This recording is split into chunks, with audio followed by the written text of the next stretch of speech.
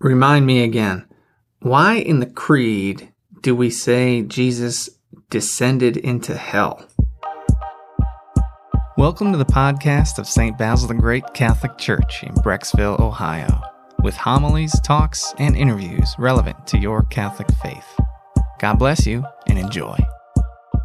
Remind Me Again is a series that answers common questions about Catholicism in just a few minutes. These are questions many Catholics and non-Catholics have, so it's imperative that you share these on any social media account you have. Our parish needs to reach a wider audience, and you make that happen by sharing our content on social media or by telling other people about our podcast. Now, remind me again, in the Creed we say at Mass, why do we say Jesus descended into hell? Was he being tortured and condemned? Was he suffering hellfire? Is he separated from God the Father? Here is the answer in a one-sentence summary, and then we'll explain it. After Jesus died, he did not descend into the hell of the damned, but into the realm of the dead to liberate the righteous people who died before him and open up the gates of heaven for them. I'll repeat that summary at the end, but let's dive into it a bit. And at the heart of this question are two issues. Number one, translation, and number two, time. Translation and timing. The translation issue has to do with the word hell. The Bible was not originally written in English, but was mostly Hebrew and Greek. The Bible includes the Hebrew word Sheol and the Greek word Hades, and these are translated into English as the word hell. Now, we usually think of hell as the place of eternal damnation, but in the Creed, this word has a broader meaning. It's more of an umbrella term to encompass everyone who's died before Christ, whether good or evil, just or unjust. So it means the realm of the dead, not just the more narrow realm of the damned. So once again, the word hell in the Creed refers to the realm of all the people who died before Christ, not just the realm of the damned. Now, why is this even in the Creed? Well, first, it's to confirm that Jesus really did die.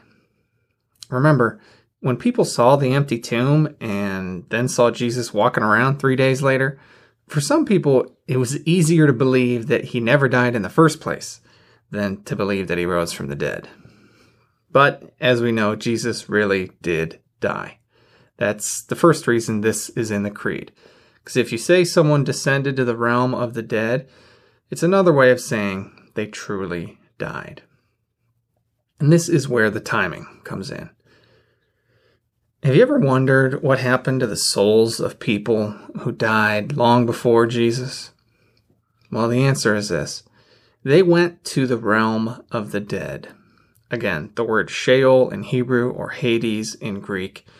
Now, of course, people who died in a state of unrepentant mortal sin, they went to hell and they're still there and will be forever. But the souls of righteous people who died before Jesus, well, they went to a different part of the realm of the dead, awaiting Jesus to come open the gates of heaven for them. In the Gospel of Luke, chapter 16, this place where righteous people wait for Jesus to open up heaven, it's called the bosom of Abraham. If you remember, that's where Jesus tells the story of Lazarus and the rich man. After they both die, the rich man goes to hell, the hell of the damned, and Lazarus goes to Abraham's bosom.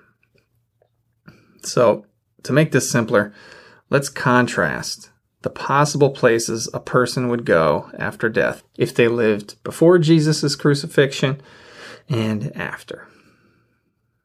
If a person died before that first Good Friday, they would have gone to one of two places. One, hell, or two, bosom of Abraham, which is also sometimes called the limbus of the fathers. When Jesus died, he descended to that realm of the dead, the bosom of Abraham, and liberated the people and opened up the gates of heaven for them. If they needed any final purification, they would have gone through purgatory at some point first. After Jesus died, and through till today, the three options for where a person goes after death and judgment are, number 1, hell, number 2, purgatory for final purification on the way to heaven, or 3, heaven directly.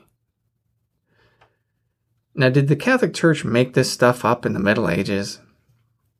No, it's in the Bible, and Christians have believed it since the time of Christ. In 1 Peter 3, verse 18, the Bible says that Christ died and preached to the spirits in prison. One chapter later, the Bible says, "For this is why the gospel was preached even to the dead, that though judged in the flesh like men, they might live in the spirit like God." And we also got to check out Ephesians 4, verse 9, which tells us, "In saying he ascended, what does it mean but that he also descended into the lower parts of the earth?" And I already mentioned that story in Luke 16 of the rich man and poor Lazarus. That story sheds light on this topic too. In the Catechism, this question of Christ's descent into hell, it's covered in paragraphs 631 to 637. It's just a page or two and worth to read, or you can find it for free on the internet.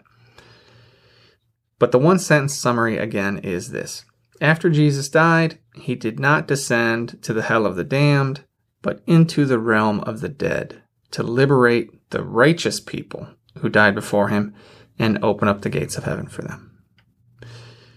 Well, if you like this Remind Me Again series of short answers to common Catholic questions, let us know. Share it on social media or send us an email, because if people don't listen to these, then we will stop spending the time to make them. And you can find the archive of all Remind Me Again questions at basilthegreat.org/remindmeagain. This is only the third one, so it's not a huge archive yet, but all future episodes will be there as well. We hope you enjoyed this audio from our parish. You can find other homilies, talks, and interviews at our website, basilthegreat.org, or by subscribing to this podcast in your favorite app. Just search for St. Basil Catholic Church, Brecksville. St. Basil the Great, pray for us.